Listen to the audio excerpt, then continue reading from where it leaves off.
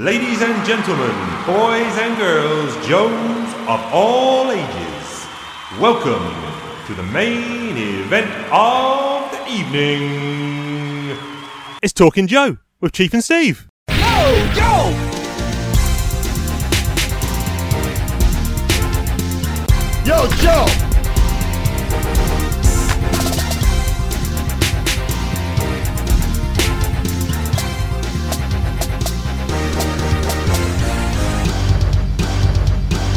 Yo, Joe! Hey, hey, hey! It's the Chiefy Two Shoes. I'm joined by you. The S-Jubby No Shoes. But pants? Yes, pants. Pants. Yes. Amen. I have the door how are open ya? tonight, Chief. There's nobody else in the apartment, so I'm breathing easy for a change. Oh, you're footloose and fancy free. Ooh, you know it, son. How are you doing, Chief? Yes, I am well. I have just spilt a cup of tea on the way up into the loft. But of course. What I'm actually going to do, I'm making a compilation of Chief spills because I am the big bad Chief spiller, the spill daddy, so to speak, and I have got a snapshot of probably about 10 spills of things I've done over the last month. So, listeners, get ready for that compilation of Chief spill images. If you could timestamp each picture, we could probably cross-reference the exact episode of Talking Joe Out of Timers that you were working on at the time. And Yes. yeah, we'll get this great super cut of oh, inside Chief's mind, I spilled something again. But other than spilling, Chief has only gone and done it again, hasn't he? The guy does not know when to say no. So off the back of a brief discussion about Scalextrics with Ben on the Out of Timers, I went and then spent a load of money on Scalextrics and built this super track with cars up in the loft. And unfortunately, I was talking to someone, might have even been the Seddons, about the latest classified Joe line. I was like, they look pretty cool. Do I need them or not? And Mark was like, oh, they're really cool. Peter was like, no, you don't really need them. And then I went down a rabbit hole at the weekend of just looking at modern day action figures and thinking, wait a minute, these are actually quite cool. Just across all franchises. So I was looking at Marvel Legends, the Star Wars Black Series, obviously the Joe Classified lines, and then a load of others from companies I'd never heard of, like NECA and Mafex and all these other people. And I was like, oh, these are really cool. That's and an expensive rabbit hole. Well, before you knew it, I'd spent 300 quid on stuff I don't need. And the first figure arrived yesterday, and it is a Star Wars Black Series Bosk. And this figure is nice. Articulation is not the best. I'm struggling to get him to hold the gun in two hands, but the figure looks gorgeous. Well, in my since head, your precedent was the original Empire Strikes Back collection action figure who couldn't hold anything, this is surely a step up from that. yes. But in my head, I think one of the things that triggered this was having seen loads of good online toy photography, not least of which friend of the show, Mate Mylar, just to name one, but loads of other listeners and other sites that I've been checking out who are doing this fantastic toy photography. I was like, I fancy throwing my hat in the ring and doing some mashups, doing some, Marvel, Star Wars, G.I. Joe mashup photos with zero experience of the game, so to speak. So I imagine my efforts will be poor, but that led me to buy multiple things. And in fact, what I'm going to do is I'm going to do it now live on air. Not that it's audio friendly, but a package just arrived. I'm not kidding. About 3 minutes ago. So I'm live unboxing. Here we come. Live unboxing for audio. How does that work? Not well, I imagine. Here we go. Christmas, Opened it up. when something arrives in the mail. Oh my word, it's the best. The toy shop comes to you. Two figures in this package. One is a Black Series Princess Leia Organa Hoth outfit. The facial printing here looks fantastic. I mean, I'm no expert in the world of toys at all, so I could be speaking horrendously wrong, but this looks really nice. Okay, and then there's one more figure in this box. Who did I get this from? This is from In Demand Toys. And, it's a Marvel Legends Uncanny X-Force Deathlock figure. Ooh. You a fan of Sculpt looks- Deathlock? But yeah, I am a fan of Deathlock. Yeah. That looks nice. Pictures will go up on the socials. Apologies, that is not Joe related, that last little bit. But what have you been up to, my friend? Chief scores. Oh, man. You know, I think about absolutely every bit of content that this episode could possibly throw my way, except an adequate way of answering that question. What have I been up to? Not much, Chief. Punching the clock, man. Just doing the day by day. Shall we move on to snacks? Let's do it. Yeah, snacks. Potato chips, crisps, biscuits and candy, washing them down with a whiskey or a brandy, chewy sweets, cookies, built around jerky, snacks running fair because we got them at our mercy. We're snackers, attackers, bad mother truckers, and we're eating all the crackers, munchers, crunchers, knockout snacks like we're heavyweight punchers. The snack police are in there, here's out! Kalimera, kalispera, kalinichta. You know something about me, S-Jubs, the South African boy living in Australia, but do you know that I'm actually Greek? For this episode? No, I'm Greek. I really am Greek. Okay. No jokes, okay? So today's snack is inspired by the Greek islands in the Mediterranean. I'm gonna drop the accent, but I liked it. They are chips made in Australia, but the flavor is tzatziki. And when you said you were going to drop the accent, you did it again immediately. I know, right? Well, before it goes to Italian. Sorry, like the Mediterranean, you know, you're splitting hairs there. But, okay, I make a killer tzatziki, Chief. Let me just say, like full-fat Greek yogurt, cucumber, a lot of garlic, some lemon juice, buddy. I will not be ashamed to blow my own trumpet here. I'm good at making the bloody tzatziki. So when I saw tzatziki flavored like potato chips, I was like, no, you're pulling my leg. You're pulling my plonker. You are not buzzing my berries. So this is set up to fail, I'm afraid. But I'm going to rip this bag and give it a sniff. As I've said before, my sense of smell sucks. But here we go. Okay. I'm not getting much of anything other than savory. Okay. No, Just man. a generic savoury taste. I'm not getting that cucumber cool or that creaminess of the yogurt. I'm not getting much of the roasted, well, not even roasted garlic. It should be fresh garlic, to be honest. Nah, buddy. One thumb, no thumbs. Look, they're as Moorish as a potato chip will ever be, but in terms of authenticity to the Greek flavor of the tzatziki, it's no thumbs, my friend. I'll tell you who you sound like. You sound like Watto from Phantom Menace. Yeah, well, he was trying to spoof or send up my people, you know? That's why me and the prequels do not walk the same path. No. Very good. Anyway, snap us out of this parody. I sent you a picture, and I'll post these up on the socials probably about 3 weeks later, I imagine, as this seems to be the only thing that I can't seem to get timestamp right, putting up snacks. But anyway, I am munching on a bit of birthday cake. It was the Chief Dog's kid's birthday yesterday, celebrating the big 5, and the Mrs. Chief made a Frozen 2 Elsa cake, and I am just now going to have a slice of this. It's just a plain vanilla sponge, but she makes a good cake, very moist. A little bit of buttercream around the outside, but and a very impressive design. I mean, it is the dress that Elsa cocoons herself in, basically. Yeah.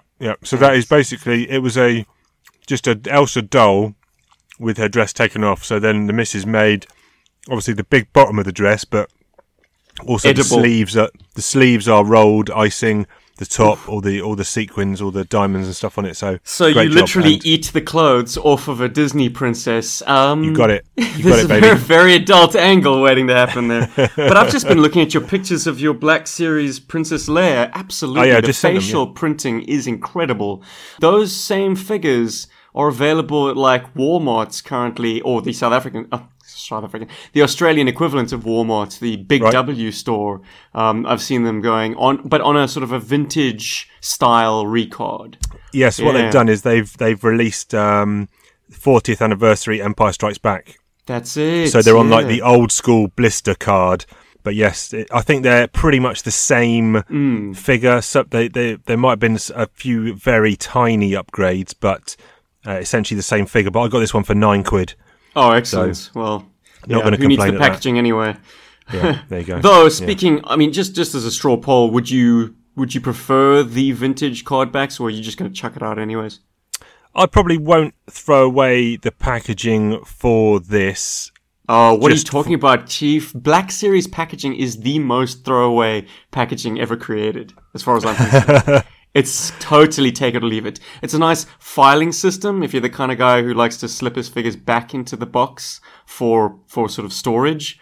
But Yeah. if you're like me, who likes easy access to your action figures, it's like there is nothing to that packaging that makes it stand out. It's literally a numbering system, a filing system. I guess. There's no artwork, there's no photography, there's no collect 'em all on the back, I don't think. No. There is a Yeah. nice. I'm going to send you now. There is a nice picture on the back of the Bossk one. Ah, Let me just Good. send, because this is like but the Bossk one's in kind of like an archive packaging, so it's kind of a mix between the traditional blister style with just the card and then the plastic and the Black Series box. So let me just send you that one. hey, Chief, no pressure or anything, radio. but 2 thumbs up for your missus's cake? Oh yeah, 2 thumbs up. Yeah. Of course. Yep. Make sure she listens to exactly 10 minutes of this That's it. podcast. and no, and definitely not the bit before it. Woo-wee! 300 squids. Oh, dear. Anyway, we're here to really talk about some comics, so let's go to Comic Talk. Bring it in. It's Comic Talk, baby. Chief and Steve discussing like crazy. Larry Hama riding these bad boys, making sense of the wackiest toys. Listen as we talk about story arcs, making noise louder than Junkyard Box, talking about character motivations and all the various G.I. Joe fun locations. Okay, so we are discussing this week issues 216, 217 and 218. Yep. We're This is obviously- multiplying our issue count, man. Yeah, It's going up. Yeah. Coming off the back of the 4-issue haul we did last week with our superb guest, Shannon Gallant, which was very nice to have him on. And this is a new story arc called Cobra Rising. So, let's have a look at the covers. 216. I've got the regular Gallant cover here, which is Cobra Commander on his Cobra throne. And looking a bit maudlin, looking a bit kind of, I don't know. Or does he look menacing? Look, I'll say this much about CC being presented like this. This is how I like my Cobra Commander. I've said it before. I'm not a fan of him, meandering around the boardwalk at Broker Beach, or wearing his beret in Rancho Cobra, or getting his ass kicked in Ballsack, Sacramento. This is how I like my Cobra Commander served, a dollop of menace. Yep. And Shannon delivers that. You do not want to be in this audience chamber. No, definitely. That's not. It's one of those kind of sparse covers, but does a lot with it. There's another couple of covers here. There's a subscription variant by Andy Soriano, Real American Hero lettering down the side. I can't really tell what's going on. Is it shipwreck and a bat on a boat? Yeah, he is referencing a comic from 1950. Right. Crazy, man. Yeah, Wow. the Two-Fisted Tales. And down the side of that one, hilariously, it says He-Man Adventure. Oh, right. Okay. Obviously not referring to Masters of the Universe, but yeah, similar framing. There's a sort of a sailor on a vessel, and he's being overshadowed in the foreground by a pirate-looking fellow with a hook. And he says, "Here I am, you bilge rat, and I'm going to wrap that ugly hook around your neck." So, yeah, man, I don't know what the origin is, but I find it very funny that on the original cover it says 10 cents. And then on the sort of the reference cover it says 399 cents. Very nice. Very nice. Nice touch.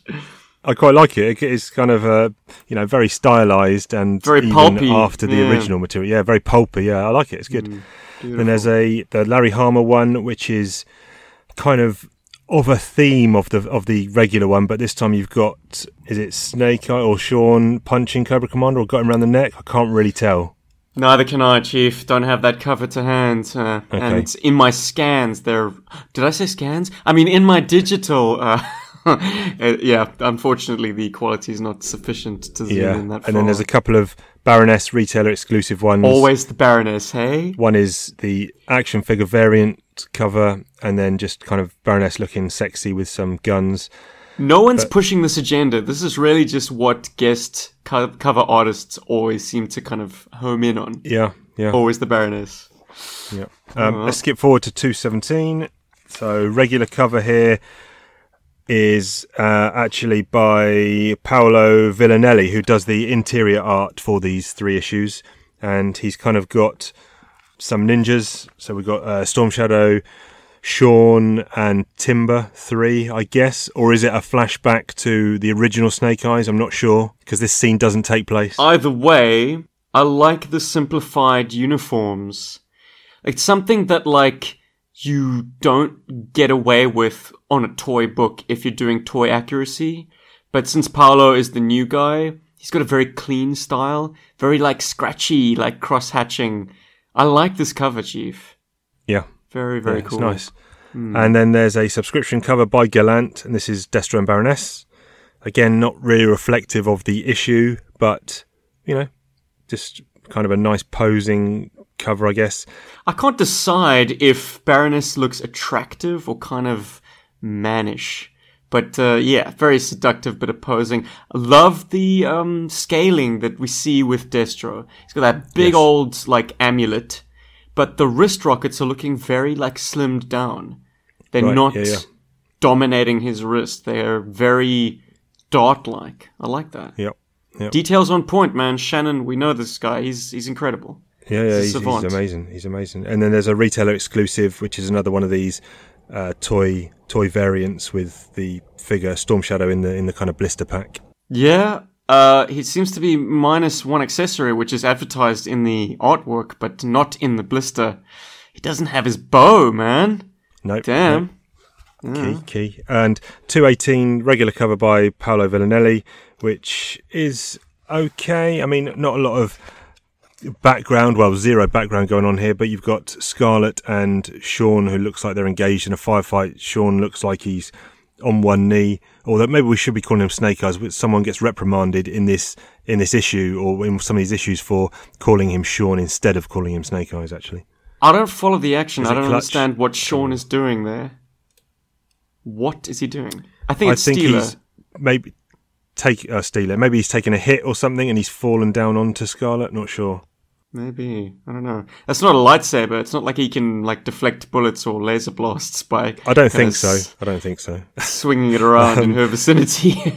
Gallant is doing the subscription cover, which is the Ghost Rider, which is Ghost Rider in the stealth. Sorry. Now, I've got a problem with this, Chief. He's taking off from the pit kind of catapult system, which I'm dying to know how it functions. More on that later. But how is it that for such a sort of exciting, energetic activity, he makes it look so sedate?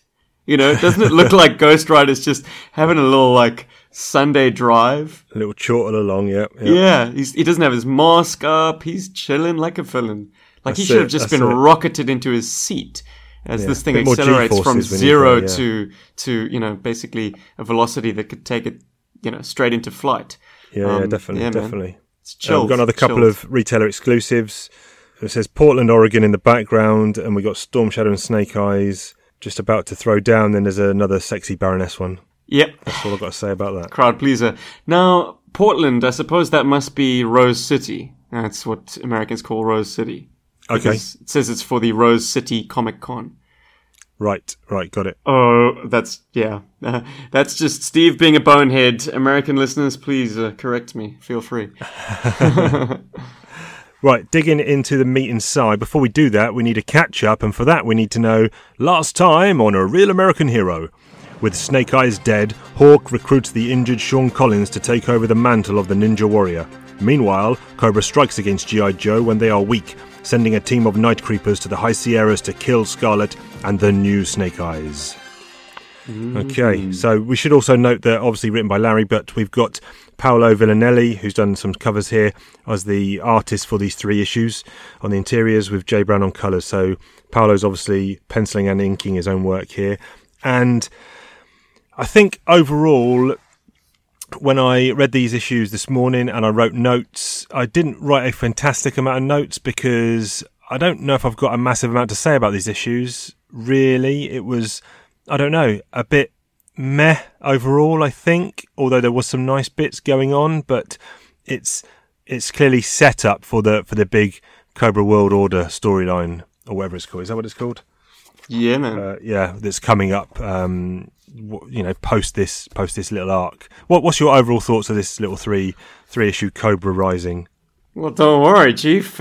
Steve can always bring up the balance of notes because I wrote a lot. Oh, wow. Though at the same time, I'm not going to get us bogged down. Hopefully, didn't mind it. The shift in art is welcome, though you can see, Yes. This guy's just started on the book. Like the kind of fidelity that Shannon achieved over the course of his many, many, many issues. In fact, it seemed like he had the magic touch straight out the gate, if we're honest. Yeah, definitely. Paolo is finding his feet, and that's okay, man. As I said, fresh blood. There's a kind of energy to his panels that is exciting. Yeah, it felt a little bit more superhero-y in the art kind of style, but I don't necessarily think that is always a bad thing. But I think also it felt Larry's writing was a lot more, not necessarily, he wasn't writing superheroes in these issues, but it just felt different. Larry's writing definitely felt different in these 3 issues to I think I know what you're talking about, Chief. There are 2 lengthy internal monologue sequences. The first is our Night Creeper leader, and the second is a sequence by Storm Shadow. Now, famously, Larry is very light on, I say never, but he hardly ever uses thought bubbles.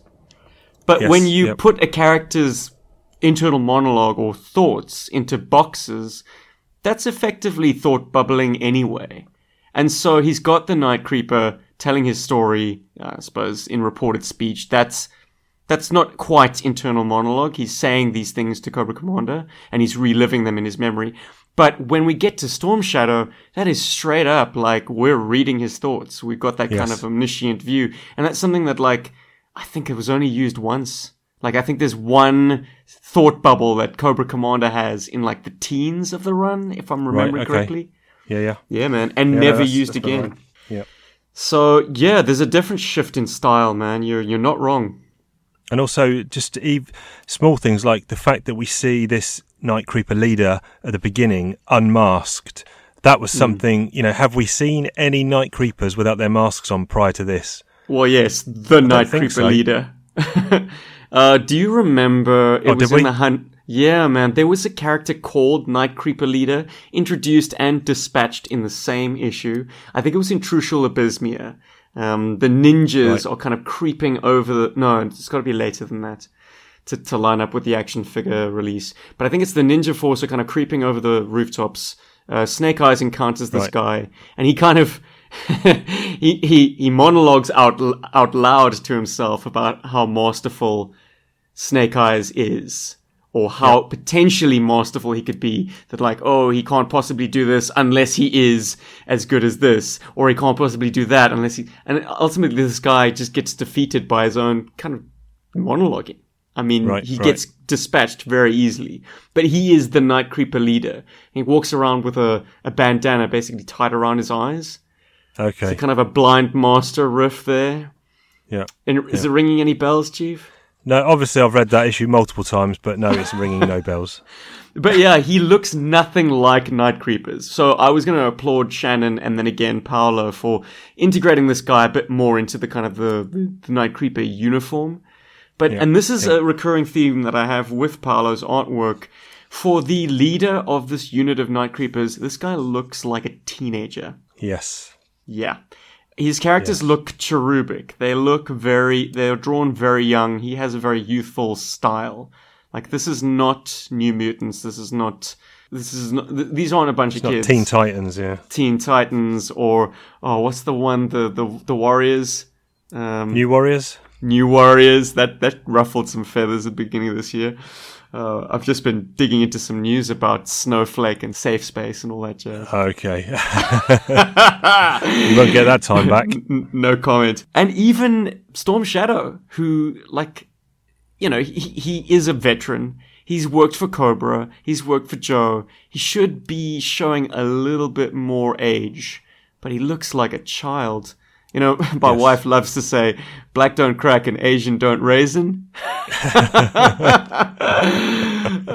She gets away with murder. But in this case, I think there should be at least a little some kind of distinguishing mark on a slightly creased forehead, perhaps, when it comes to Mr. Storm Shadow. I do want to, there's a couple of points early on. Number one, it's clear that Larry really likes Mindbender because he's been pretty much, him and Cobra Commander have almost been a tag team, a comedy duo over the last several years. You don't really see one without the other. So, that's clearly coming from Larry. But also I was thinking Mindbender seems to be very prominent as his second in command on a kind of battlefield tactical level as well, because Mindbender's kind of leading the charge when we see the new Snake Eyes attacking Cobra Commander and then trying to escape. We see Mindbender leading the troops, and I was thinking, would he really be the one that would be the second in command or the field leader? But then I was thinking, well, who else is there? There's no really anyone else in the hierarchy, because Baronessa's gone, Destro's gone, Zartan's gone, Storm Shadow's gone. So all of Cobra Commander's kind of bigwigs have all left, and it's really only Mindbender that's the only one there now. Yeah, man. Looking at those panels now, it's a big callback to issue 21, where Destro leads the charge up the stairs to the parapets of the Silent Castle. Yeah, of course. Mindbender ain't Destro. So if you draw that parallel exactly one for one, it doesn't work, man. Mindbender should be in, like, the control room, like, should be in the lab. Commander, we have dispatched the troops. Yeah. But like I say, who else yes, is there? Commander, we have dispatched the troops. Sorry, he's kind of Mediterranean in his portrayal in the cartoon. He's got that big, broad accent. Yeah. And why wouldn't... what are we going to call him? We're going to call him Sean, or are we going to call him Snake Eyes? Sean Throwdown, I don't know. Do you want Scarlet to crack you in the neck for not referring to him as Snake Eyes? We need to keep the illusion, Chief. Okay, so why wouldn't Snake Eyes Mark II have killed the commander? This is almost reminiscent of that issue, what is it, 150?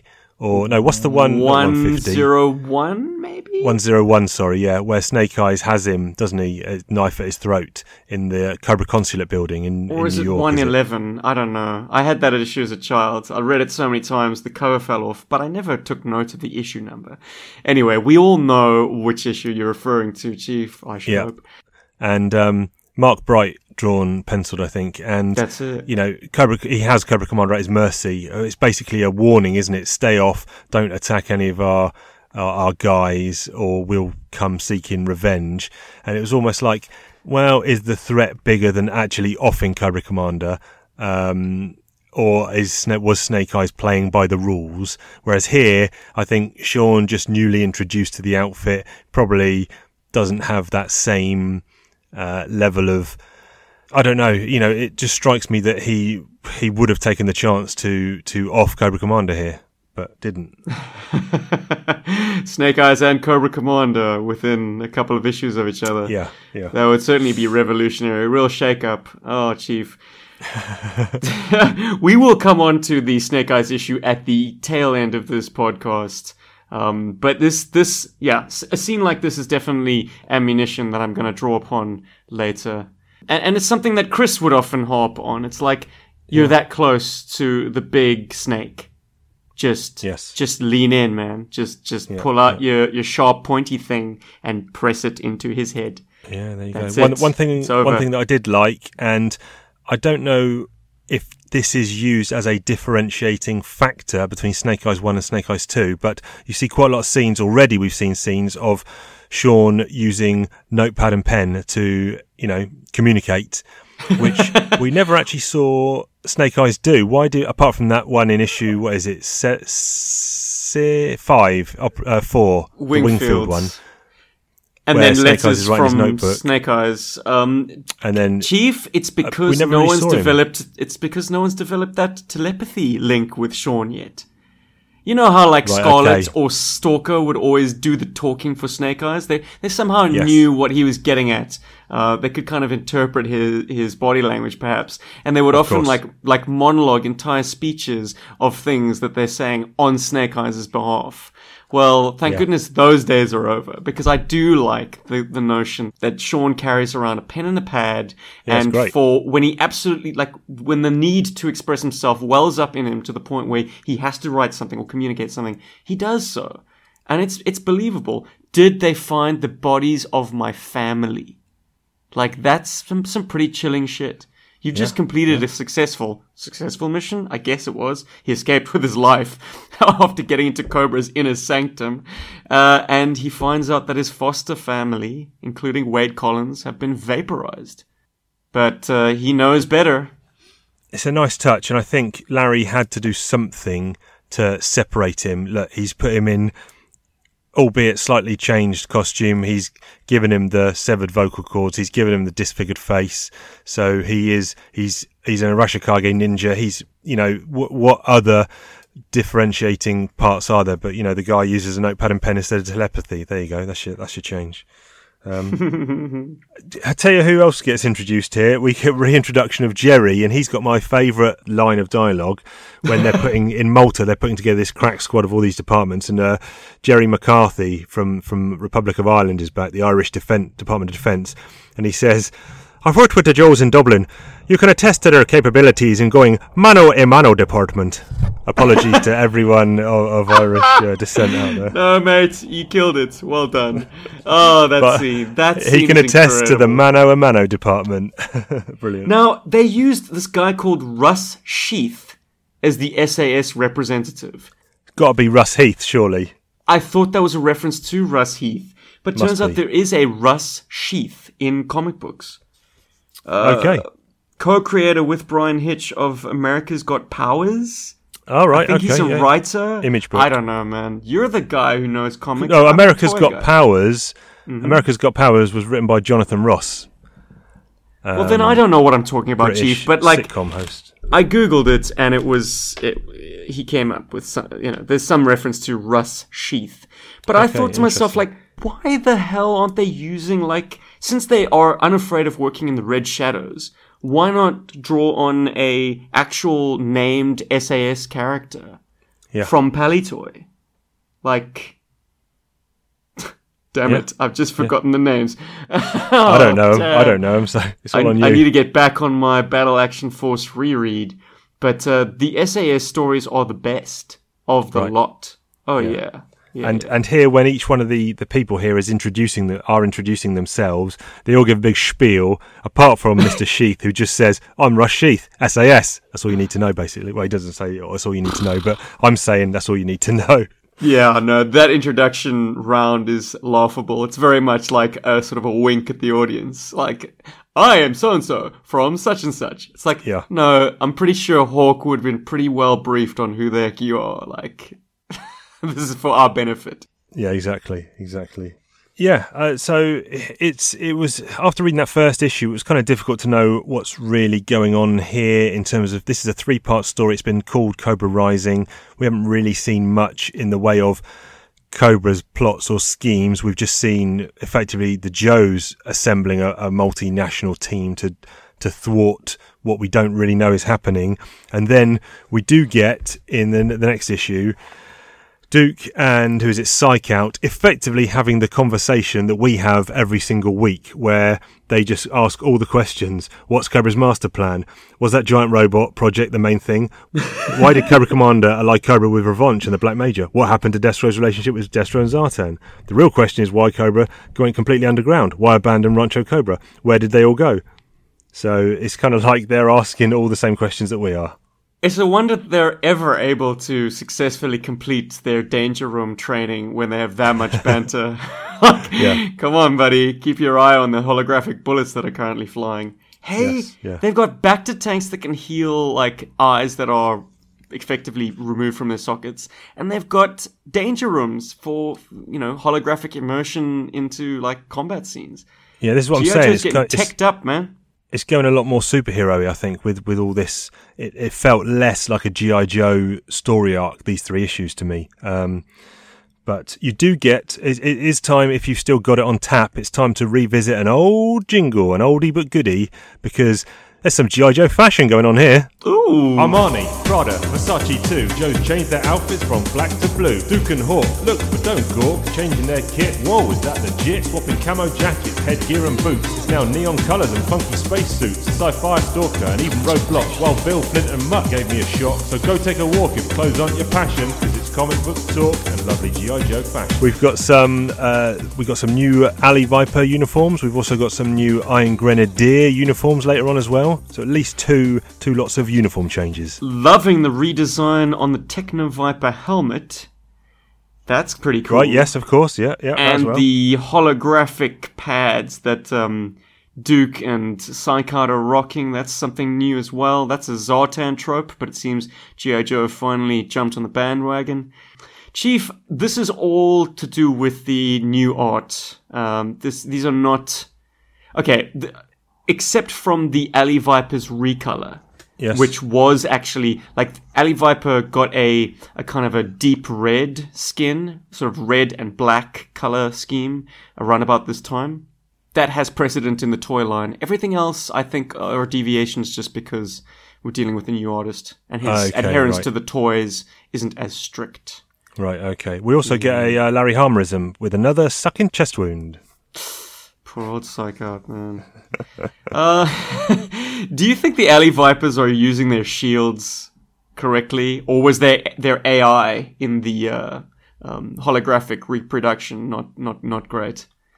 I mean, if you're jumping out of cover and you've got a shield in your hand, keep the shield up. Yeah, it wouldn't be down to your side, would it? Yeah, man. Those prongs or those barbs, I should say, in the Alley Viper's shield, apart from being a great sort of bludgeoning tool or like poking tool, attacking like spearing tool, those barbs create a nice hollow, a nice kind of alcove for you to rest your weapon. And you can actually peer over the one on the other side. I know I like to display my Alley Vipers like that. So, I don't know, missed opportunity there to show an Alley Viper advancing with the shield up in front of his weapon and the sort of the barrel peeking over the top. Anyway, whatever. Yeah. Something else I'd like to comment on. Please we do. opened with this sequence that I was talking about with a very cherubic-looking Tommy, and this is something that I wanted to raise earlier. Now, we're led to believe that the Arashikage Dojo is basically under siege by a bunch of robots, okay? Yes. Blue ninjas. Correct. And it occurred to me during those sequences of, like, non-stop battling inside the dojo, like, they're fighting robots. We're still dealing with flesh and blood humans in Demon Granny, Tommy, Raymond, is it? And Raymond, and Jinx. Now, if those guys need to sleep, as I'm sure they must, and eat, and every other human function, like, surely the robots can just wait them out? Like, would it not have been prudent for, like, the Arashikage to, like, disperse? I don't know how defensible their position could be. And it's just made clear by the fact that we open with all of them fast asleep. And Tommy's like monologuing to himself. Everyone's totally sound asleep. They are deep, deep, deep sleep. I'm the only one who's hearing all the sounds outside. So I'm like, jeez. Larry, you create the logic of your world, then you poke holes in it, and then you plunge right through those holes, brother. Yeah. And is there any significance to the Zartan Tommy scene in terms of we've not really been leading up to this encounter? It feels a little bit out of the blue. Clearly there's something that Larry had in mind. Because, I mean, it's all about Zartan giving this family blade back to the Arashikage. But he's referencing things that I don't remember. the partner blade to this is not significant to us in any kind of major plot reason. Like, yeah, I think Snake Eyes has the other one. So, Yes. I suppose there's symmetry in both Sword Brothers having, like, identical blades. But, like, oh, man. Martial art mumbo-jumbo typically is kind of cool. But Yeah. I don't see how it adds anything. And Maybe- also, it kind of gets me scratching my head. Like, Zartan references an incident on top of a building in Manhattan. Now, this is a great time when, like, an editorial note would have been very helpful. Like saying, remember, that was in issue 107, A-Raw, Denny. Maybe they can't reference stuff from Marvel. Good shout. But I can't even tell if this happened in IDW or before. Like, the stuff that Zartan's referring to, like, a little asterisk with a teeny tiny little one-line explanation would have helped. That would have been nice. You know, we know that Larry's not shy on exposition, as we've seen in these very issues. So, you know, he could have added a little bit more background. But maybe it was just, you know, him wanting to tie up something that he had either dangled previously or maybe not. Maybe it was just something he was like, I want to do this. Let's just get it done now, out the way, clear the board for what's coming. Because another thing that has been cleared the board seems to be the secret location at the pit, because that has now just been buried underground, I presume never to be spoken of again. Yeah, man.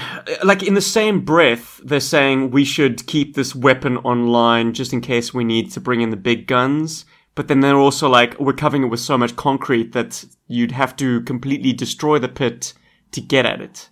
I was confused at that point as well. Confusing all around. Yeah, we also get, at the end of this issue, we get the scene with Snake Eyes Mark II and Scarlet on the ferry, which is, again, a callback to previous issues. So you mentioned the issue 21 with the chasing Snake Eyes up the parapets, and this is, again, an issue where, you know, we've seen it a couple of times, actually, Scarlet and Snake Eyes on the ferry, and Larry's kind of drawing on that, and Scarlet doesn't want to let go because she's asking him to kind of stand at the edge of the ferry a bit longer.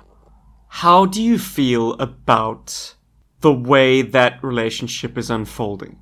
Well, I think this is around the time when I stopped reading. Now, I have all these single issues. I carried on getting it month to month, but I think this is about the time when, for some reason, I stockpiled and just never got around to reading them. So I think what I'm about to read is all new to me for the first time round going forward now. And well, let me ask a more pointed question. I don't know. know. Do you feel that there's a romantic inclination, or is Scarlet just being sentimental? Yeah, I don't read into that at this moment in time, no. I think you could. I think it's probably a 50-50 one that you could say yes or no, and I'm not going to disagree either way. But from a story point of view, I think it'd be super weird. Yeah. I mean, we always eschew the ages of characters in these books, but, like, you know, Snake Eyes and Scarlet basically knew Sean when he was a child. Yes. Yeah. I don't know, man. It's interesting. I must say, like, in another world, like, exploring this kind of weird relationship would be something that would definitely keep my interest up.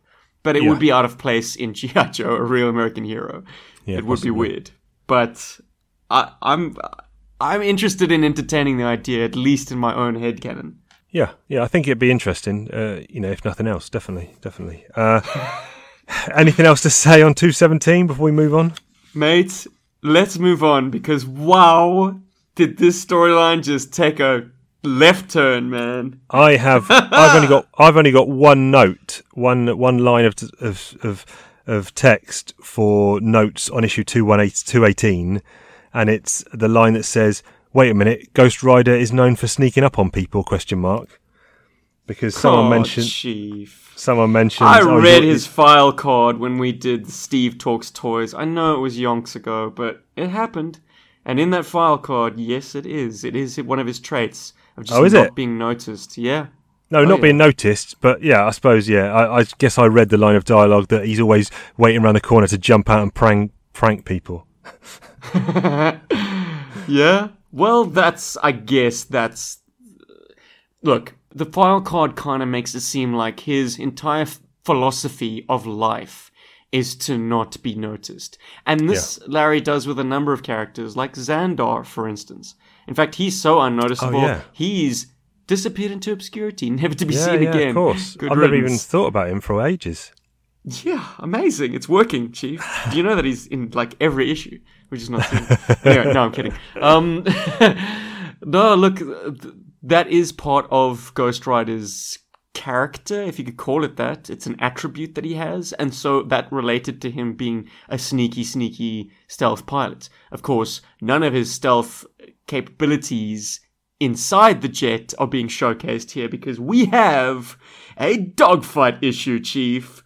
We are going high into the danger zone, baby. I'm a sucker for a dogfight issue, and I'll be honest, I thought this one was really boring. I just could not get into this issue at all.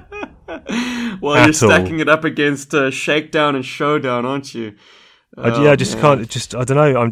I'm flicking through the pages now, and I'm just like, no, I don't see why I would ever read this issue again.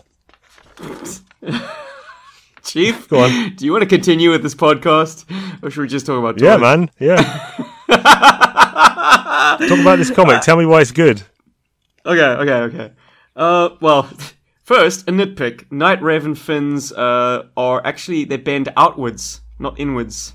Okay, yep. Yeah, Good so spot. Paolo, foul on that one. Sorry, pal. His fidelity to the Night Raven is pretty all over the place. His fidelity to the X-19 is pretty good. I must say. Yeah, it does look good. It does look good. I suppose its rounded edges are of assistance to his style, which is less hard line and is more rounded. So that helps. Its general geometry is of assistance to the art style. But the Night Raven is a bit all over the shop. Like the canard wings, the nose, the intakes, the exhausts, the wings themselves. Yep. It feels to me like he had two versions of the Night Raven warring for his reference. Because there was a Night Raven produced in the Rise of Cobra toy line. Ah, okay, that's But it interesting. was a stumpy little thing. Yeah, definitely not on the same grandeur and scale as the original. I'm going to interject here. I read these issues about an hour ago. I've forgotten already what this Cobra Master Plan was. They've sent this... Is it just my favourite line of dialogue, which is in the last page, where they say, "Congratulations, you did an excellent job." They're talking to the Stratoviper, considering that the Night Raven you were supplied with had been downgraded in performance and capabilities to allow longer and more informative interactions with the G.I. Joe aircraft. Holy moly, that is some kind of crazy tactical planning. But was that the sole purpose of this Cobra mission, to learn more about Joe aircraft, or was he trying to do something else?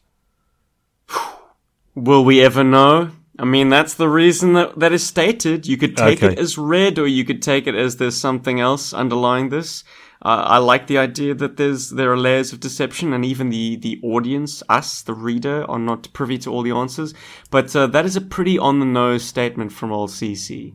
Right, okay. I do have a problem with the logic of it, though. If you want a longer aerial engagement, why would you downgrade the capabilities of your jet? Yeah, surely I you'd can make it assure better. you that your opponent, I can assure you that the Joes are not sending up a half-cocked X-19. If you want it to be over in seconds, that's when you downgrade your speed, your weapons, your sensor suite. Yeah. Oh man. Okay. What notes of merit do I actually have here? Okay, well, nitpick. Ghost Rider's action figure at least has a red scarf, not a yellow scarf. Okay, whatever. Here's a logic thing. So they say that if you have to crash, land, or ditch, terrible omen to discuss that. Yes. While the guy's boarding his plane, they say this to Ghost Rider, that the Tomahawk will take 5 hours to reach you, and by that stage, obviously, hypothermia will have claimed you. Yep. Now, realistically speaking, if you use the Chinook as an analog for a Tomahawk, now Chinook is a bigger helicopter, but we'll just massage the numbers a little bit and say that the Tomahawk has a similar range to a real world inspiration for it. Anyway, it would only have about 2.5 hours of flight time without refueling. Okay, wow. And they say that the Tomahawk would have to fly for 5 hours to reach this dogfight zone, this conflict zone. So is the Tomahawk like packing double fuel? In which case it would only have enough fuel to get there, and then not for the return trip. You see what I mean? Yeah, right. Chief? It's That doesn't work. It's a little bit problematic. Like the range of the Chinook is 400 nautical miles, and its top speed is 170 knots. So, you know, using the math, that's like just over 2 hours worth of flight time. Anyways, whatever. Get over it, Stephen. Next point. This is something that I wanted to talk about when referencing the cover earlier. On page 7, maybe 6 in your bind, we see the Phantom on its kind of launch platform. And it's about, like, the catapult is fully steamed up. It's ready to go. The artwork, like, I really want to see how it launches out of the pit. Right, okay. Really, I'm dying to know the procedure for its launch. And the art just does not deliver, man. It's very abstract. It's very close up and you don't see the details. Yeah, a lot of speed lines, and suddenly it's airborne. I'm like, nah, man. What does it do? Does it literally spit out of that hole? It's got no runway whatsoever. It's on a platform, and the platform ends literally in front of the nose of the aircraft. So it's not like an aircraft carrier with like a ramp, you know, launch ramp. It's not like that. There is no run up. It's literally, it comes off this rail and it's airborne. So, I don't know, man. Spring-loaded missile firing action. Must be. Yeah. It's got me scratching my head. Love the redesign on the Techno Vipers. It's not accurate to the toy or anything, but Paolo didn't do a bad job. Normally when we see like classic Vipers helmets being reinterpreted, it's a weaker design. I like this. Kind of meshes with my understanding of like the Devil's Due era, where things were slightly more like insect-like and organic. It's cool, man. Yeah, sometimes that's a benefit of getting someone onto a new series, whatever it might be, not just Joe, that maybe hasn't. Well, I don't know. I'm guessing here, but maybe he hasn't had that much exposure to the Joe universe before, and it almost gives you not an artistic license to do what you want, but you can potentially kind of stamp your own style onto something, and sometimes here, like you said, you end up with something that is actually quite cool looking. Oof.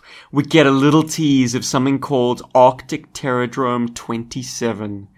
Chief, I don't know about you, but I love stories set in the cold, because the cold becomes your biggest enemy, and it's kind of like both Cobra and Joe are fighting the elements more than they're fighting one another, and so there's a kind of an anxiety that just permeates the whole story. Yes, agreed. And great horror movies like The Thing are set in the frozen wastelands, so there is a much better story lurking in this little hint that Cobra's got these bases secreted around the world in the frozen wastelands. It's cool. Man, that's the story I want to read.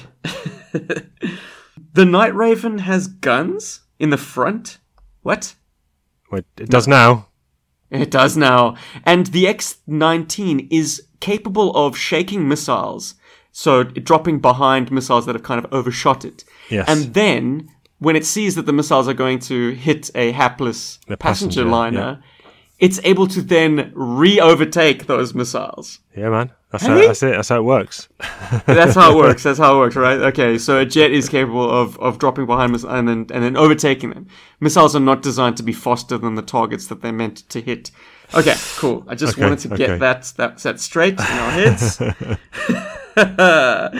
Okay, so I love the reveal at the end. As predictable as it may have been, that we get the drop on the Night Raven pilot, the Strata Viper, and take his uniform, I still loved the reveal. But then, the whole time I'm thinking in the back of my mind, we had this huge foreshadowing about hypothermia setting in, what. Not only was Ghost Rider able to get the drop and take out this Strata Viper, but then strip down himself and his opponent and redress himself in this what can only be mind-numbing cold, like literally like daggers going through your skin. I don't know if you've ever taken off any items of clothing when you're in the snow, Chief. It ain't fun, brother. I don't think I have, no. Oh, really? Oh, I've got No, one must on the have done. Chief in the Must have experience done. stakes there. Look, at least the jets were burning. Maybe he hunkered down to the burning aviation fuel, jet fuel, and stayed toasty while he disrobed. Yes, And I think that's all I've got on that. I mean, it was nice to see a dogfighting issue, and I think Larry had referenced that in one of the letters pages a few months back. Clearly he's that- taking requests. That's the upshot of this. Yeah, because it definitely was, wasn't it? It was mentioned and that he had something in the works, and maybe it does. I was maybe a bit harsh in it, saying, "Why would I ever read this again?" But I am sure at some point I will reread all these IDW comics again, so it will get a reread. But it just, I think maybe that I was in the middle of a 3-issue arc, and this suddenly was just a single standalone issue that didn't feel like it was connected to the 2 previous issues in any way. Oh, absolutely. Total left turn. But it's more that fly by the seat of your pants writing, man. Love it or hate it.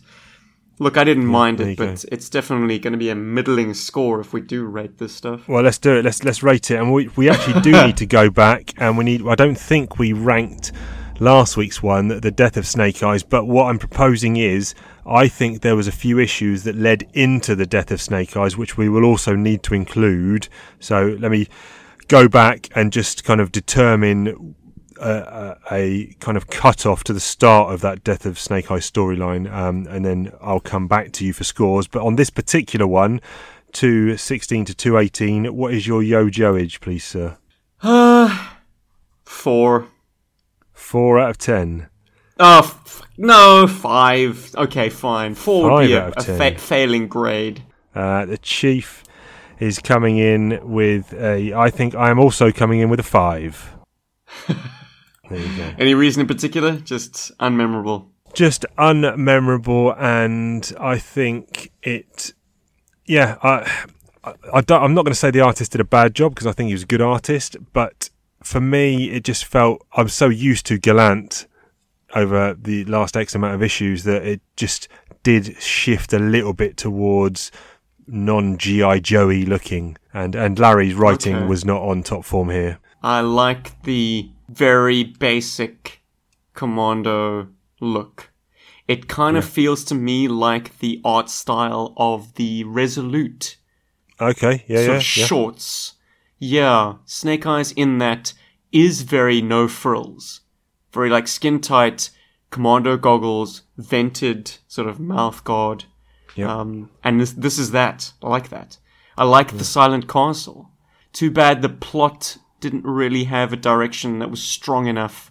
And we have throwaway moments like all these assembled kind of intelligence operatives with Hawk, and Baroness is kind of very unsubtly watching them, and they get the drop on her, and then Destro gets the drop on them. I'm like, this kind of circular stuff really doesn't go anywhere. It's like, oh, we've got eyes on you, but we've got eyes on you, but we've got even more eyes on you, and we have bigger guns, so step off. It's so middling, Chief. It's so inconsequential. You know? Yeah, I'm it with can you, only I'm get with a you. 5. I'm sorry. G.I. Joe gods, I'm sorry. Okay, well, it is what it is. We may see an improvement next time. Now, I'm thinking here, next up we've got a Cobra World Order prelude, like a one-shot, and then we've got the actual storyline. Is it 8 issues? I don't even know. In the actual Cobra World Order. Chief, we're in uncharted territory, man. We just got to let it roll over us. Done. So it's 2 issues next. It's the Cobra World Order one-shot, and then issue 219 is your assignment for next week. But having talked comics, we need to talk toys, and you're the man to talk toys, so it's time for Steve Talks Toys. Steve talks about toys, ho ho. Steve talks about G.I. Joe. He talks about all the toys from the comic book and the animated show. Steve talks about toys. Steve talks about toys. Steve talks about toys. Steve talks about toys. Okay, Chief. It can only be one thing, right? I don't know if there's a Sean figure. Can it? I think it will be either the Night Raven or the Stealth. I think you've done the Stealth, so I'm saying Night Raven. I was about to say. And Chief, to answer your question about could it be Sean, well, since he slipped so seamlessly into Snake Eyes' role, effectively every Snake Eyes action figure is also a Throwdown / Sean Collins action figure. Yeah, because he's got the same file name, file name classified, I guess, on his file card, and codename Snake Eyes. Yeah. There you go. But you are indeed correct. It's time we talked about the Raven, because there is no haven from the Cobra Raven. Oh yeah, boy. You're looking at Cobra's new supersonic jet, the Raven. Cobra Raven, Cobra Raven. There's no haven from the Cobra Raven. Two jet engines, a drop-down cockpit, a hidden bomb port. Now you know it's got twin rear guns and a one-man drone, and it's on the lookout for G.I. Joe. Oh, Chief, what a beauty. Oh, what a gorgeous plane. My word. Let me read to you the box blurb for some interesting information, some tidbits perhaps. Yeah. This supersonic jet flies at 3 times the speed of sound, and its piggyback jet serves as a one-man reconnaissance craft. It's based on Cobra Command's top secret designs, including some of the most sophisticated technology in Cobra's weapon arsenal. The pilot, I'll read you his file card as well, and so we get a nice smorgasbord of what this set was all about. Codename Strato Viper, Cobra Night Raven S3P pilot. The best secret agents in the world work for private corporations as industrial spies simply because big business pays better than any government. Cobra can attract some of the best pilots from around the globe to join the air wing of the Cobra Legions, known as the Air Vipers, by doubling and tripling their salaries. Air Vipers are formidable opponents, but the Strato Vipers are the creme de la creme. To qualify as a Strato Viper, a candidate must first be an Air Viper with 1,500 hours logged in flight time. He must have a fixed-wing rating up to 4 engines, combat experience, and an impeccable security clearance, and be willing to undergo the surgical procedure necessary to make him more resistant to hypoxia, hyperventilation, and other decompression sicknesses that can affect a pilot above Armstrong's line, 63,000 feet. Yeah. Okay. Right, where do you want to start? You didn't have it, did you, Chief? I didn't have it, no. I had the re-release. I had the Sky Patrol Sky Raven, which dolled the Night Raven up in chrome on the top portion, black underneath, took away the drone, or the one-man reconnaissance craft, whichever you want to call it. But it was still an impressive set, and it felt like, to me, collecting G.I. Joe in the 90s, it felt like it came from a different toy line. Because of the level of engineering that went into it.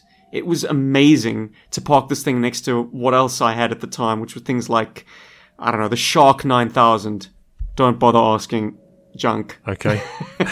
Very kind of far more flamboyant, and less technical toy. So the Raven design, I mean, firstly, the fact that it has a lever that you slide to engage the front and rear landing gears, magnificent. Rubber tires. There was just so much more value added to this set, and it was a big, big bird. In fact, I think the Night Raven is the longest of the jets. It could be the X-19, okay. Interesting. But yeah, it's somewhere between the X-19, the Sky Striker, and the Night Raven. These boys are big.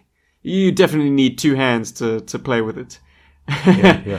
It can even be a pretty awkward piece for a child. I mean, I've only ever handled them as a kind of a early teen and now an adult. But it was a pretty mythical day when I got my Night Raven for the first time.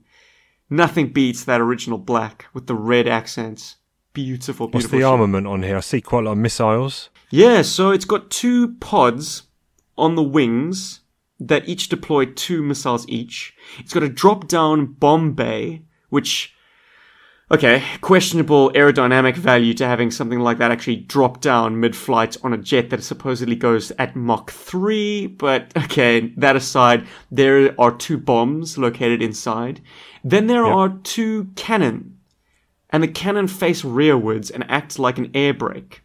That air brake is manually operated. You can kind of flip it up with your fingers, and that also kind of engages the articulation on the cannon. So you can, I suppose, engage targets that are pursuing you, though nothing can really catch up with this jet, let's be honest. And also you run the risk of shooting your damn drone, which parks in the middle of the ship. There is real-life precedent for that, I'll have you know. It's incredible. Right. All right, yeah, man. So the design squarely falls between the SR-71 Blackbird, as we all know, and then the fictional jet from Firefox, that Clint Eastwood film, where he... Oh, yeah. I used to watch that a lot as a kid. Yeah, man. Can't remember Skyjacking. it, but if you do Google some screen caps, in fact, I'll find some images, I'm sure, and toss them on the socials. But yeah, there are different design elements. Certainly the more angular design elements of the ship look like Firefox. But the overall kind of configuration takes from the SR-71. Right. And the SR-71, in fact, did piggyback a drone called the D-21 drone. They never got it to work. It always malfunctioned. You know, it either kind of did not return to base and just kind of kept bombing along its kind of programmed flight path, or it just crash landed. I think the Chinese intercepted one and then eventually handed it back over to the United States. Maybe as part of some kind of exchange. But yeah, interesting that it has a real life precedent. I mean, most of these fanciful things, like when they add bits and pieces to a real world design, are completely fictional. But in the case of the Night Raven, it's a real thing. The drone saw reuse with the Crusader shuttle, so it swapped sides essentially and became a G.I. Joe added piece for the reuse of the Defiant in 1989. And it did not see re-release in the Sky Raven. So I was always shorted the damn thing with my set as a kid. But yeah, as I say, the Night Raven itself, a beautiful piece. If you're a true G.I. Joe diehard, I'd say you need this toy. In terms of major variations, there is one. The slider mechanism that lets down the landing gear in I think the initial release is a straight slide, so it slides back on a track. Yeah. That was found to be perhaps a bit too flimsy, like it would often kind of cave on its own. So they added a notch in later releases, so you actually kind of pull it sideways and then pull it back, and it kind of locks. Okay. It locks into its forward position and then slides back into its rear position. Stratoviper's a damn fine figure. Beautiful. And I think kind of looks unisex in a way. They've got very petite feet for some reason. They are kind of short in stature, which is of help because the cockpit is cramped. Okay, you cannot get a lot of figures into that cockpit and sufficiently close it. Partly because it has this wicked, like, drop-down mechanism. It slides down as opposed to the canopy popping open. It does look cool, but it is problematic. There are a lot of loose Night Raven canopy or drop-down cockpits at this stage of the game. And unfortunately, because it can sometimes drop quite suddenly, there are elements that can break to it. So always be very ginger about how you play with your jet. It'd be quite cool to army build Night Ravens. Expensive hobby, that. Yeah, man. Look, I find that the Night Raven is best utilized not as an army builder kind of vehicle. It came to my attention while researching this that it only appeared in special missions in the original run. In the main ARA Marvel line, we only got a hint that there was something parked at the Cobra Island aerodrome under a tarp. Remember Flint's recon team? They're kind of scoping out Cobra Island. They're like, I think it was Alpine who spots it. He's like, there's something really big and stealthy looking under a tarp at the airfield. Yes. We never see it. So these are really special aircrafts and something that shouldn't be thrown around too callously because they are supersonic, supersonic. Three times the speed of sound make them the fastest guys in the sky. Okay, bar none. Yeah, cool. They are reconnaissance craft. They are spy planes. They are radar invisible. And just in case you're able to find one, in the unlikely event that you corner a Night Raven, well, he's got firepower to take you cleanly out of the sky. The point I wanted to make about the androgyny of the Stratovipers is that In fact, in one of the more famous appearances, there was a named character Sky Raven pilot called Raven in the cartoon series. Ah, okay. And it was a female. And she gave Slipstream a great run for his money. I forget what the episode is called, but I can research it while you talk about something else. No, that's cool. I didn't know anyone who had this Night Raven.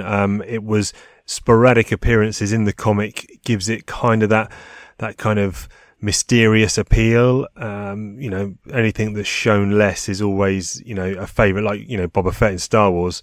And I was speaking to Ben about this earlier. Me and him both say Boba Fett, which apparently annoys Americans who the correct pronunciation is Boba Fett. Obviously, he is called Boba Fett in the movies, but for me and Ben, he's always Boba Fett. But his lack of appearance, screen time, led him cult status, and same kind of thing with a lot of these toys. And if it's not in the comics much, then, that Night Raven looks well cool. So I think that adds to the appeal of it. The name of the episode is In the Presence of Mine Enemies. Also happens to be probably my favorite episode of the original cartoon. It's a good one. I would say track it down. Okay, but I think... I could actually go on forever, but I think that's where I'm going to leave it. Very good. Very good. There will be more toy talk next week, depending on what the issues are. Try and guess what toy that Steve's going to talk about is. I'm not sure on Chief's track record. Not been too shabby recently on guessing, so try and keep that up. But right now we need to confuse some people because it's time for Commonwealth Colloquialisms, aka over egg in the pudding. We got a pudding. We got a pudding. We're gonna over egg that pudding. Ain't got no criticisms. We got some Commonwealth colloquialisms. Chief, what's a shallot?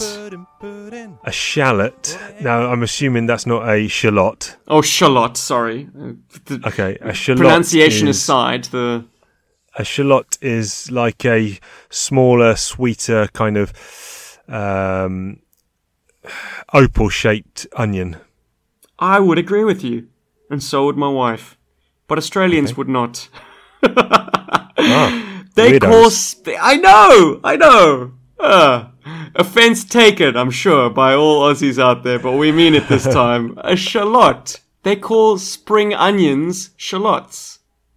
No, that's wrong. Because a spring onion is its own separate thing.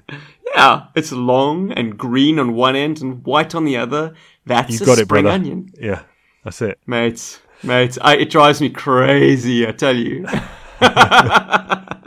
Maybe this is just regional to Queensland. Maybe it's not the whole of Australia, but everyone calls those things, those long green and white things, shallots. Yes. They obviously don't have shallots. No, they do. Or, I've bought them. What do they call them? Damned if I know. What do they call them? Just small onions. Shit, I actually need to research that a little further. I knew you'd ask me that because you're you're very good at this, Chief. You're a good host. Take a lot of care with the contents. But yeah, man, sure. I have no idea. Maybe they call them both shallots. It's just one of those weird things. Like a marrow is that thing, but it's also that other thing. They're both marrows. You know? Okay. What if I said something was a little bit skew-whiff? Skew-whiff? Oh. Yeah. Like disgusting? Like makes you nauseous? Skew-whiff would be something that was crooked or not straight. Oh. It's a little bit skew-whiff. Well, we would just say squiff. So you would... Oh, you would say squiff. You would break down the... You'd break down the syllables. Skew-whiff. Yep. So I would have it as SKEW, then maybe a hyphen, maybe not, WHIFF. Okay, well, Skew-whiff. South African, I'm basing this on nothing, but I imagine it would be spelled SQUIFF. Squiff. Squiffy. Oh, squiff. Squiff, yeah. Huh. There you go. Interesting. What else you got for me? No, I think we'll leave it at that. Okay, Yeah, the well has run dry. The well has run dry, No, everyone. no, Squiff is a good one, man. I like that. Oh, yeah, of course you had Squiff. Oh, yeah. Skewiff yeah. and Squiff. Interesting. Yeah, nice. Different receptions. More colloquialisms next week, but now it's time for... We asked you a question, you being the people of the world, and you responded in every way that you could, but not every single way, because no one sent us a letter, because we asked you a question. Snail mail. Only you do the snail mail, Chief, and it's lovely. I loved getting a package or an envelope. Hey, it was actually just like a yellow piece of paper that you sticky taped into an envelope. Very, very industrious. Yes. Nice. And I think I said I'd post more pictures up of those, and I haven't done that. So let me make a note. Wait a minute. Let me make a pen. Post-its. Make a pen. Post pics of snack. Boring! Let's talk about the topic, Chief. cards. Oh my word, Yes. man. So, a little thing happened. A little something just sort of, just out of the blue. The death of Snake Eyes, okay? The Yes, linchpin yes. of G.I. Joe. He died. He was killed off. Okay? Yes. Now, just to recap, as a few people did get confused when I posted this question up, kind of saying, what does people think about Larry killing off Snake Eyes? A couple of people said, what, you mean he's been killed off again? And obviously I was referencing the issues that we had discussed on the last episode. So issues 212 to 215 of the IDW run. Chief, is it and- possible that our social media reach exceeds the number of people even listening to the podcast? Wowzers. That people Wowzers. reading your posts that are unaware of the content we're dealing with. Well, things aren't looking good for that question that I posed earlier this year about how many people are reading along. Anyway, so the question was, ignoring what comes after the death of Snake Eyes, what did people think about Larry killing off the character? Now, a lot of respondees ignored my question, asking them to ignore what comes after, and they mentioned at length Sean and Dawn and all this other stuff, but I was more interested in just the act of forget about what we know happens in issues 216 onwards. Imagine if issue 215 was the last issue of A Real American Hero you've read and your knowledge stops there. What were your thoughts of Larry killing off the character? And it was a good response, as always, from the listeners. We had a lot of responses, and some of it was, very educated and measured, I thought. Maybe it's indicative of the kind of people we attract to this show, because, yeah, Chief, I mean, I certainly have a cynical side. I fear I might have poisoned you as well with it. Maybe Chris did as well in his tenure. This run is hot and cold. We know this. So some of the responses were very outspoken on how they didn't like it. In fact, a lot of them, I'd say that the majority of the responses we got on the socials were, it was not handled well, it was weak, for a number of reasons. Not least of which the fact that, Snake Eyes is killed off and immediately we've got a replacement for him. It's like, let that event have a little bit of space to breathe. And be Yes. mourned. I mean, it was quite arbitrary. Anyway, that was a major criticism that I tapped into.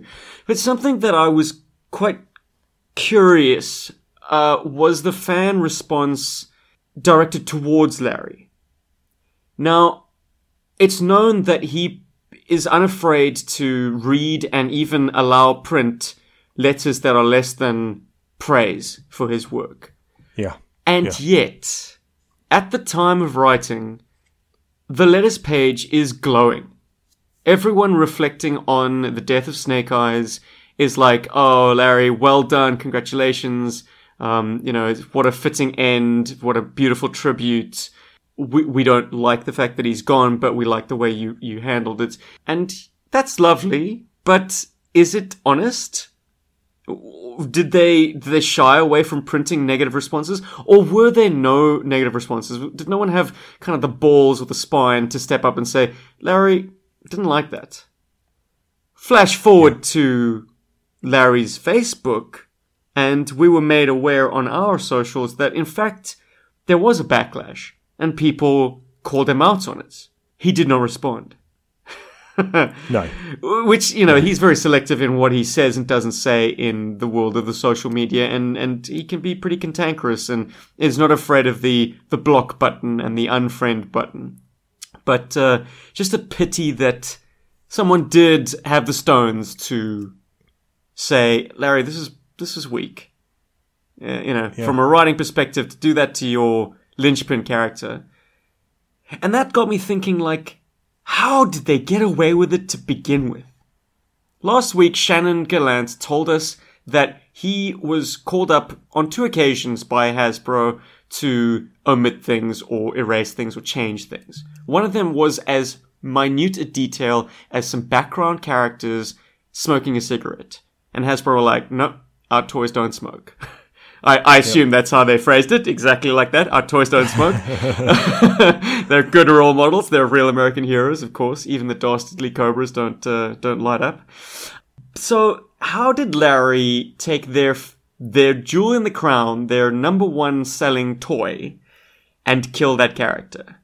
Maybe the reason Sean picks up the mask literally on the same page as Snake Eyes gets vaporized. Maybe the reason is he needed a direct substitute with absolutely no time lapse for Hasbro to sign off on it. Because you need the character, the at least the visage of Snake Eyes to never die. That toy cannot die. So even if it's a placeholder, Snake Eyes must exist.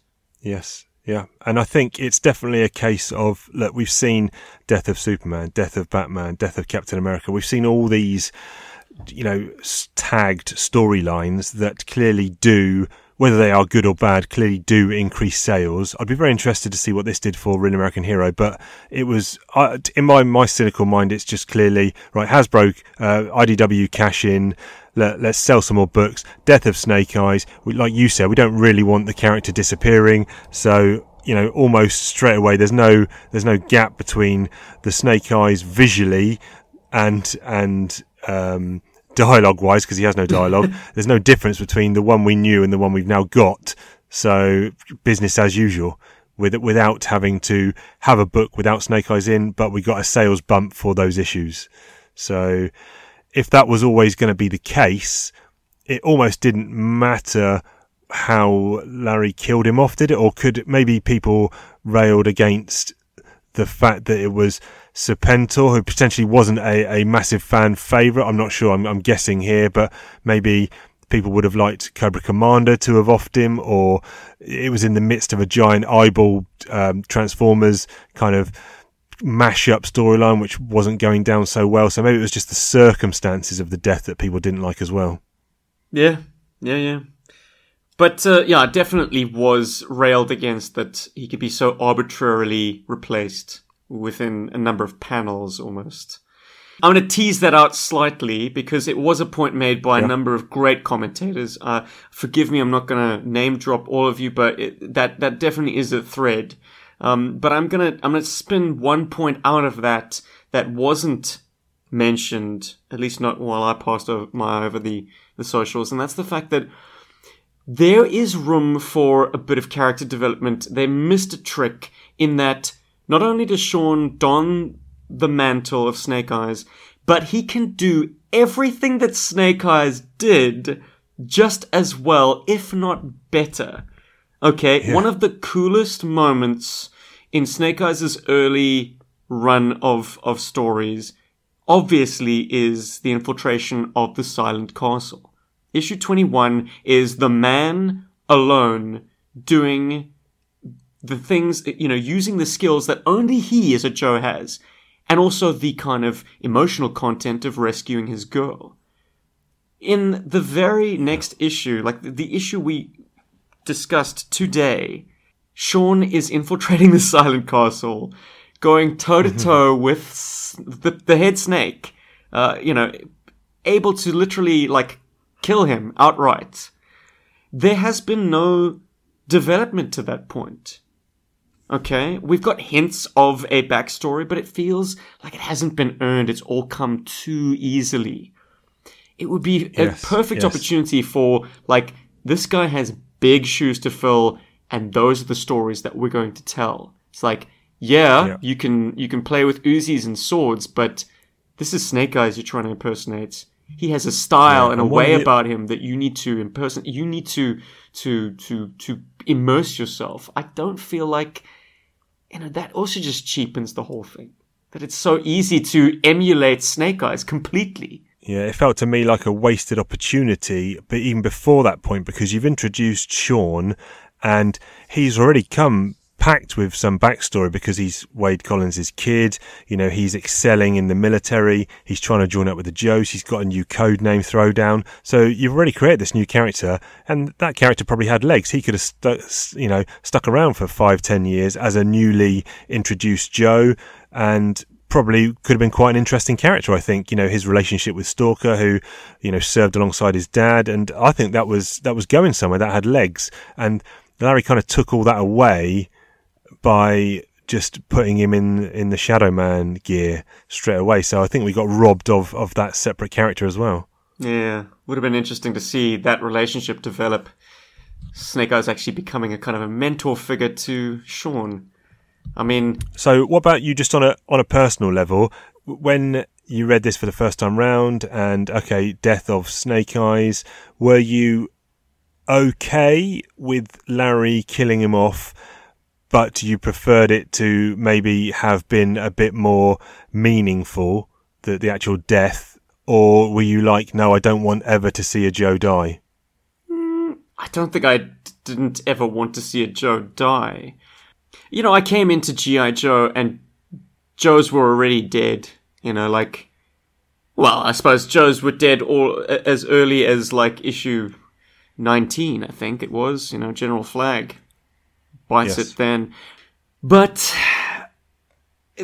no, look, it had been spoiled even before I even laid eyes on the cover, Chief. I read these issues long after the media storm had died down. The backlash of people what? They killed Snake Eyes? What? Plastered all over social media. I wasn't reading concurrently with all of that. I came to these books much later. So by then, I already knew that... I knew the criticisms. I knew that it was an arbitrary, unceremonious death. I was happy with the funeral issue. That was beautifully portrayed. Yes. Not too heavy on the dialogue, how I like that. But, yeah, no, I'm just going to echo what everyone else says in that if you're going to kill off your darlings, give it a plot line that means something. Maybe that's too contrived for it to mean something. That it's, a death at the hand of someone more meaningful to the plot, not a reanimated corpse of a character that Larry actually gives rocks about anyway. Serpentor was only ever like a pop-up baddie in those issues. He wasn't kind of used to his full potential, shall we say. Maybe it was just Larry giving the finger to everyone saying, look, I'm going to kill everyone's favourite character using my most disliked character. Well, you don't know, yeah. do you? What a boner! I don't know. I think two points for me is that I've been reading Joe and Action Force comics since the mid-'80s, and I'm just trying to think, do I have any kind of personal or emotional attachment to any of the characters? If any of them got killed off, I don't necessarily think I would be throwing my toys out the pram. And that's not to say that people shouldn't be throwing their toys out the pram, but I'm just saying, Snake Eyes, I'm not... Chief. He's kind of... Yeah, but I'm not... It's Snake Eyes. He's just another Joe to me. He's not... He doesn't rank higher than any other Joes, or if you want to kill him off, kill him off. I don't care either way, whether he lives or dies. But maybe I think I definitely echo a lot of people when they say that the storyline needed to maybe be a bit heavier and a bit meatier and mean a bit more, and not him just get vaporized with no body left. I think that was poorly executed by Larry, definitely. But I'm never against writers doing whatever they want with the characters. It's up to us to decide, oh, I like what you've done with that character, or I don't. But there's no, I hear a lot of this in criticisms of other comic books. Oh, that character wouldn't act like that, or oh, he doesn't, I don't like the way that writer's writing him. Well, the writers can do whatever they want. It's up to you just to decide, whether you like it or not. And The other thing is, in other major comic book storylines outside of Joe's, when a big character has been killed, there has been that breathing room. So when Doomsday kills Superman, you get the 4 replacement Supermen, and you get the whole Funeral for a Friend, Reign of the Supermen arc, which goes on for months until the original obviously returns. Same thing with Batman, same with Captain America, same with all these guys. There was breathing room, and here it wasn't even issue to issue. It was the same issue when, you know, the same characters effectively back. So I think it would have had more resonance and meant more if there could have been a 6-month gap with no Snake Eyes, air quotes, character. But maybe, like you said, maybe Hasbro would only sign off at it if, you know, there was no gap. Interesting. So we just joined the sort of chorus of like naysayers that this was a bad story turn and handled poorly.